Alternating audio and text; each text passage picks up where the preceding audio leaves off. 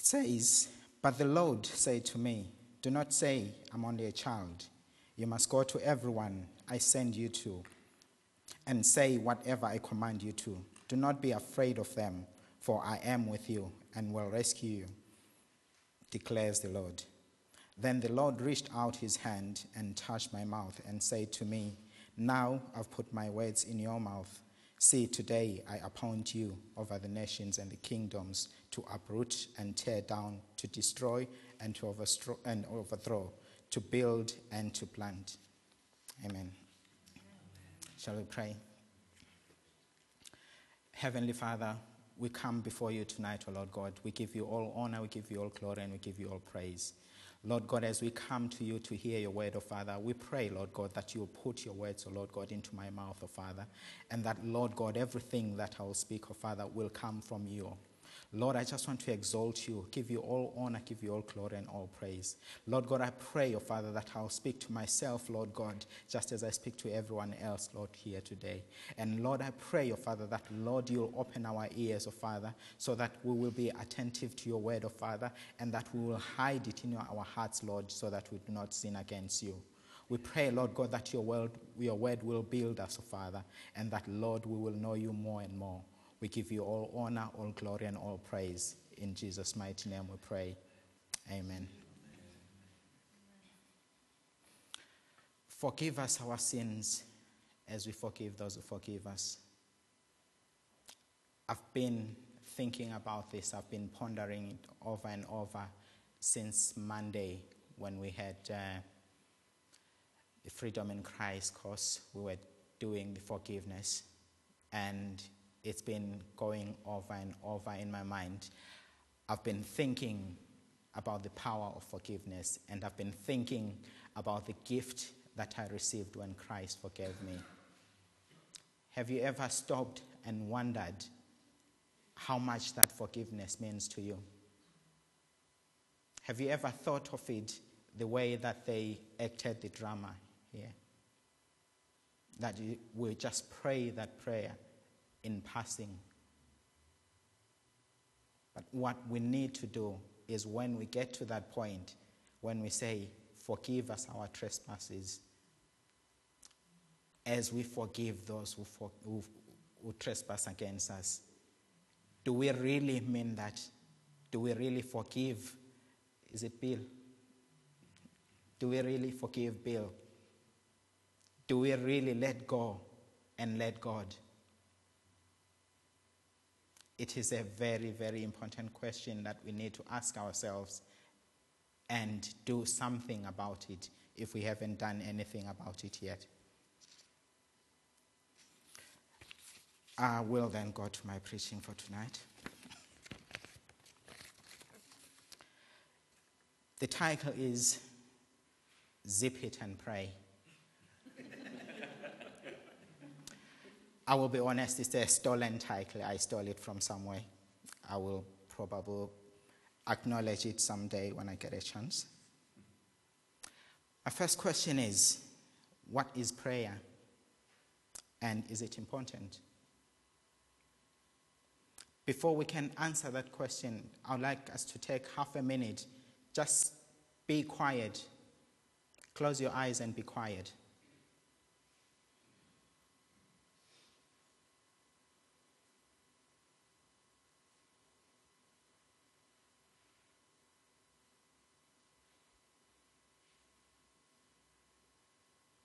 You can open your eyes now. Was it really quiet? No. We may have been quiet, but there's a lot going on. There's the projector humming up here. There's a lot of thoughts going on our minds. All those are the things that happen in the background that we don't realize distract us in a way.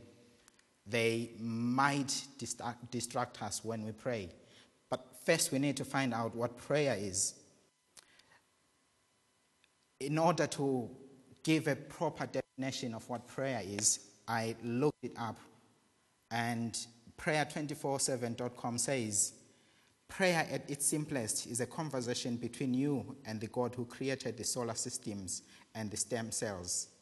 a holy waste of time that helps you to get to know who God is, what He is like, and express our thanks and hopes and hearts and needs. Yeah? And Wikipedia says, prayer is from the Latin precari, which is to ask earnestly, beg, or entreat, is an invocation or act that seeks to activate a rapport with an object of worship through deliberate communication. And the Oxford Dictionary says, a sermon request for help or expression of thanks addressed to God or to another deity, which is another supreme being.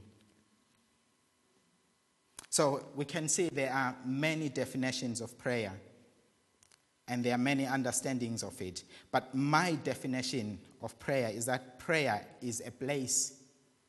It is a place, it is a desire, it is a lifestyle of seeking to know God, to know Him deeply, and have a consistent and intimate relationship with Him. Prayer is a conversation, it is fellowship, and it is oneness with God. That is my definition of prayer. I don't know what your definition of prayer is. You see, when God created man, there was no need for man to pray because man had fellowship with God. He could walk any part of the garden and say, "Hey God, what's up?" And God understood that, and everything was honky-dory then. But then, when man sinned, the fellowship was broken. That link with God was disjointed. And man became spiritually dead, because the Bible tells us that we have all sinned and become short of the glory of God. So even when babies are born, they are born spiritually dead unless they come to God and accept Jesus as their Lord and Savior, which is when the resurrection takes place, which is when the spirit is born and is connected to God. So when man got disjointed to God, God immediately set a plan into action to reconcile man into Himself. So what man ought to do, as long as sin lingers around, man ought to separate himself from sin and draw himself nearer to God. This can be done through prayer, and this can be done through repentance. Repentance is turning around, making a 360-degree turn, and face a different direction, which is the direction you choose to walk with God. Where it says, "Your will be done on earth as it is in heaven." This is the earth that it is talking about. The earth that is me. The earth that is you. So when you say, "Let your will be done," you really need to think about that, because you can't say, "Let your will be done," and when God says, "Right, go and minister at the bus stop," you say, "Oh, but God, I can't do that. Those people are fierce. No, God, I'll do it next week." It doesn't work that way. When you say, "Let your will be done," it is saying, "God, I surrender everything. I choose to go your way." So when we pray, we open a communication channel with God.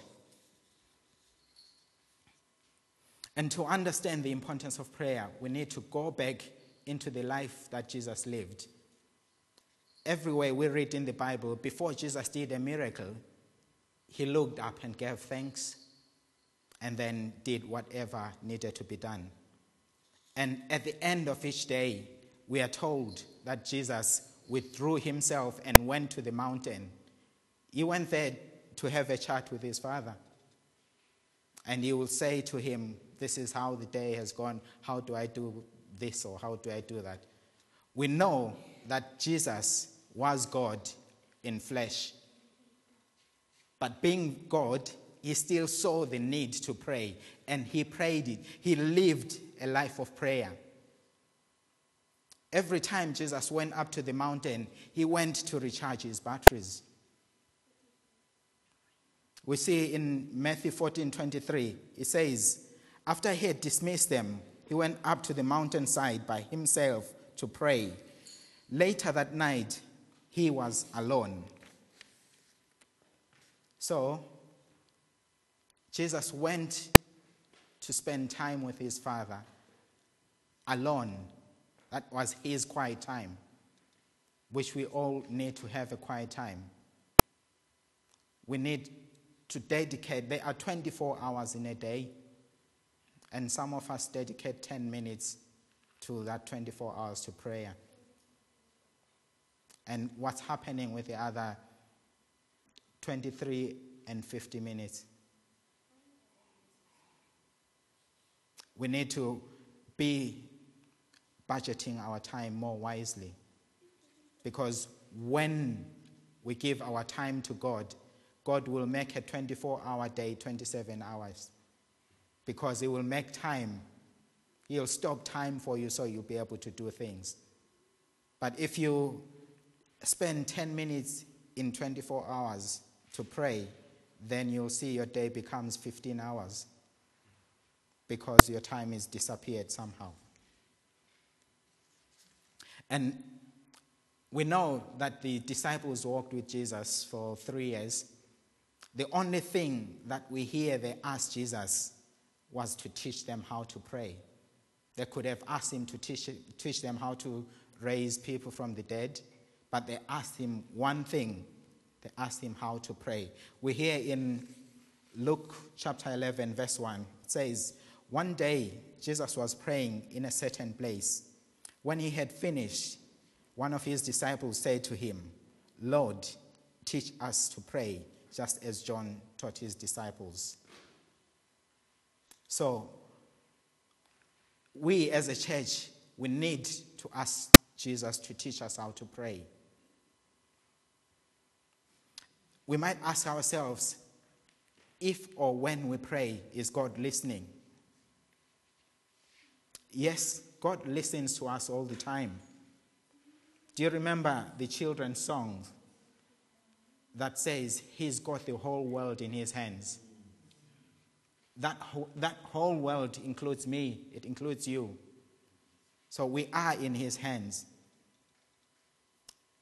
And we need to know that God has got our back. We are the apple of his eye. So God does pay attention to what he's saying. Psalms 18:6 says, I call on you, my God, for you will answer me. Turn your ear to me and hear my prayer. So when we pray, we know, as David tells us, that God will hear us and he will answer us. We also hear how Peter, from Peter how the Lord has his eyes on the righteous. For the eyes of the Lord are on the righteous, and his ears are attentive to their prayer. But the face of the Lord is against those who do evil. That's from 1 Peter 3, verse 12. Now that we know that God is listening and that God cares about us, we need to turn our focus to him. And we need to be serious about our prayer life. We need to say, let it be more time for God and less time for me. And then there will be more time for us because God will make that time available. We need to say, let there be more of God and less of me. Let God increase and let me decrease. As I decrease, let me learn to love my neighbor as I love myself. I've never stood in front of a mirror and gossiped about myself. I don't think that's possible. If I can't gossip about myself, how can I be able then to gossip about my neighbor? That's not the same love that I have for myself if I go and gossip about my neighbor. I picked something else that says more prayer is equal to less gossip. So when you spend time praying, you don't have time to be gossiping because your focus is on God and nothing else. So you might ask yourself another question. Does God answer prayer? Does God answer prayer? He does indeed. Does the prayer come the answers to prayer come timely? They do come timely in God's timing, not in our timing. We hear about Daniel when he prayed.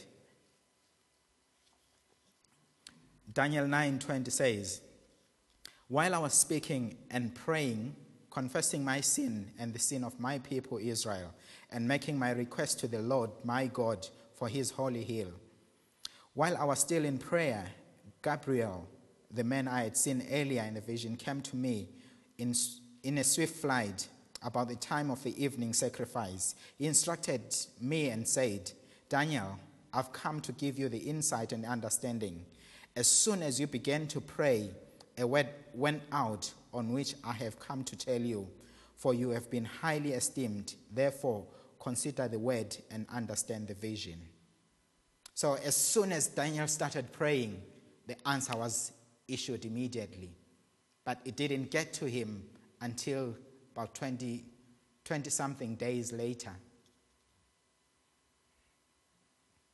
So sometimes it happens, and we have to understand why that happens. It could be we are not ready for the answer at that point, or it could be, as the Bible tells us, the spiritual forces that we fight against that are holding your answer. Your answer has already been issued, but then it's taking longer to get to you because of the principalities. Daniel 10:2 tells us, "Then he continued, 'Do not be afraid, Daniel. Since the first day you set your mind to gain understanding and humble yourself before your God, your words were heard. I've come in response to them. But the prince of Persia kingdom resisted me 21 days. Then Michael, one of the chief princes, came to help me because I was detained there with the king of Persia.'"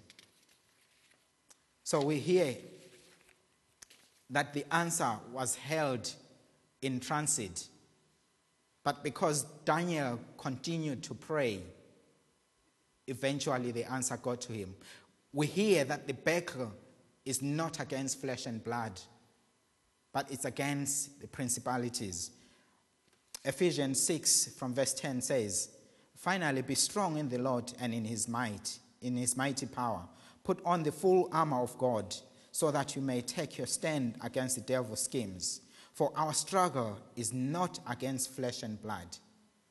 Our struggle is not against flesh and blood, but against rulers, against the authorities, against the powers of this dark world, and against the spiritual forces of the evil in heavenly realms. Heavenly realms is where the angels have to pass by to come and deliver your answer. And that is where Daniel's answer was held. "Therefore, put on the full armor of God, so that when the day of evil comes, you may be able to stand. And after you have done everything to stand, stand firm.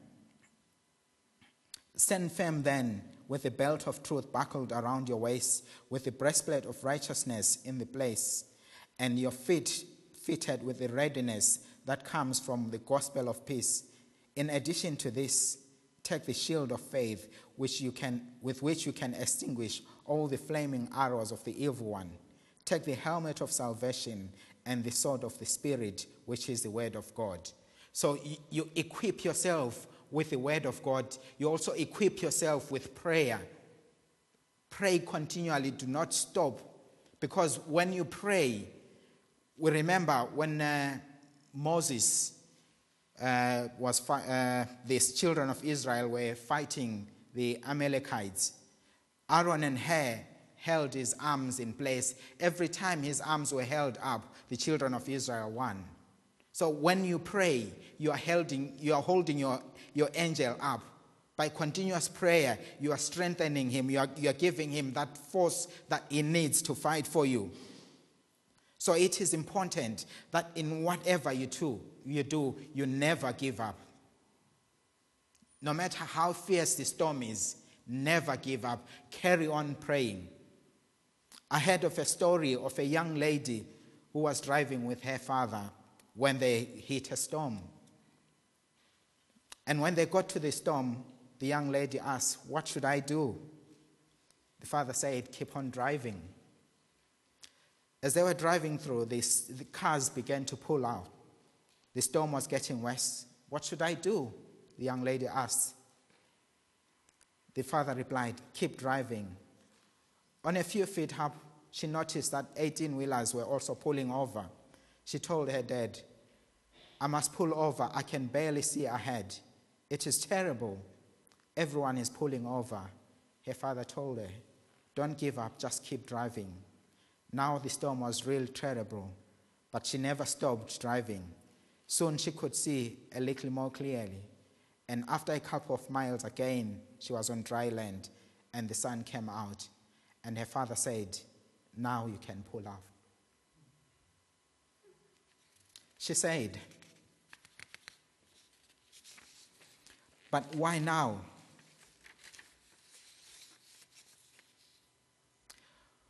When you get out, look back. All the people that pulled out are still in the storm. Because you never gave up, your storm is over now. So, if you're going through a storm, do not stop midway in the storm. Keep pushing, keep praying. Hold on to that prayer. You will soon be out of the storm. Ephesians 6:18 tells us, "And pray in the Spirit on all occasions, with all kinds of prayers and requests. With this in mind, be alert always. Keep on praying for all the Lord's people. Pray also for me, that whatever I speak, the words may be given, so that I will fearlessly make known the mystery of the gospel, for which I am an ambassador in chains. Pray that I may declare it fearlessly as I should." Pray that when I see those people at the bus stop and the Lord says I should go to them, I will go to them. I will have the courage to do so. And I pray that when the Lord sends you, you will also go with courage. You might ask yourself another question. Why should God care for me? Or why should God care about me? Well, we are told in John 3:16 that for God so loved the world that he gave his one and only Son, so that whoever believes in him shall not perish but have eternal life. For God did not send his Son into the world to condemn the world, but to save the world through him. Whoever believes in him will not be condemned, but whoever does not believe stands condemned already, because they have not believed in the name of God's only Son. So God loved us. Even before we knew him, he already loved us. He already cared about us. Even before he created us in our mother's wombs, he knew us, and he loved us, and he predestined us. So he cares about us because it is part of his plan. There's nothing that we can do for God to stop caring about us. What we need to be aware of is that God does not like sin. He hates sin, but he loves the sinner. He wants the sinners to come back to him so that they can be his children again. Another question you might ask yourself is that me? Another question you might ask yourself: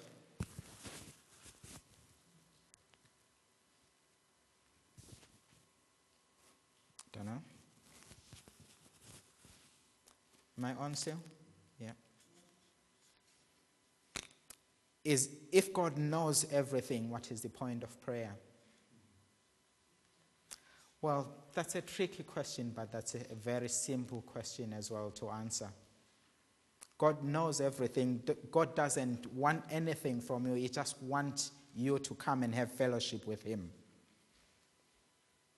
As much as we know that prayer is a way of petitioning God, the main reason that we should be praying is to seek God. We should be seeking to know him rather than seeking his hands. He sums it all in Matthew 6:33, that we should seek first his kingdom and everything else will be added unto us. So God knows what we need. All that he needs from us is to go to him and seek him, and he will provide for us as he knows all our needs. Does a person with many praying friends stand a better chance of getting answered than a person praying alone? We know there is power in corporate prayer. We see many examples of how God showed up and poured his power when the disciples gathered together. A lot of things happen, and we've seen a lot of breakthroughs happen when people pray together. But that doesn't mean that when you pray alone, things don't happen either. Things still do happen. Because we've seen earlier in the example that Jesus went to the mountain alone. He could have taken his disciples, but he went to the mountain alone. So there is a higher chance of things happening in corporate prayer because you are there in one accord, just like the apostles were in one accord. Jesus said in Matthew 18:18, "Truly I tell you the truth, whatever you bind on earth will be bound in heaven, and whatever you loose on earth will be loosed in heaven."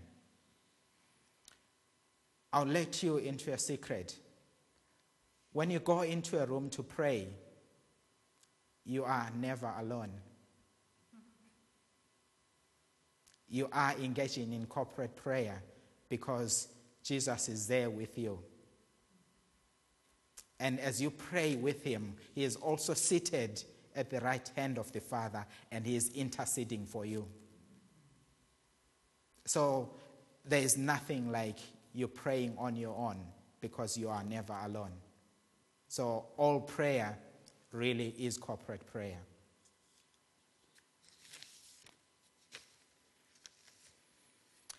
Does prayer change God, or does prayer change me? I don't know, but I think prayer changes me. I think God is unchangeable. C.S. Lewis put it this way: I pray because I can't help myself. I pray because I'm helpless. I pray because I need flows out of me all the time, waking and sleeping. It doesn't change God, it changes me.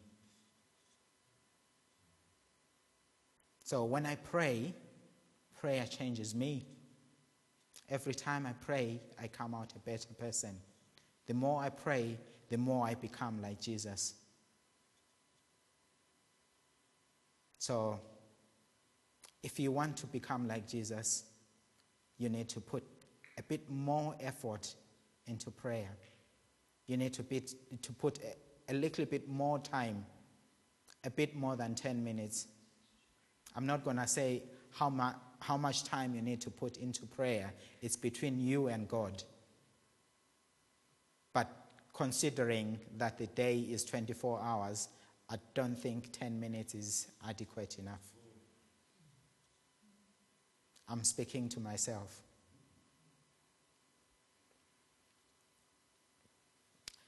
So, As a church, we need to address the issue of prayer. We need to stop worrying about things that don't matter and worry about things that really make a difference to the life of the church. We need to make sure as individuals as well as a church that we up our prayer time and we up the way that we pray. The more we give to God, the more we get back from Him. Ephesians 3:20 says, "Now to Him who is able to do immeasurable more than all we can ask or imagine, according to His power that is in work within us. To Him be glory in the church and in Christ Jesus throughout all generations, forever and ever. Amen." And I'll leave you with Colossians 4 verse 2, which says, "Devote yourselves to prayer, be watchful and thankful, and pray for us too, that God may open the door for our message, so that we may proclaim the mystery of Christ, for which I am in chains. Pray that I may proclaim it clearly as I should. Be wise in the way you act towards the outsiders. Make the most of every opportunity. Make the most of every bus stop that you go to. Let your conversation be always full of grace, seasoned with salt, so that you may know how to answer everyone." Amen.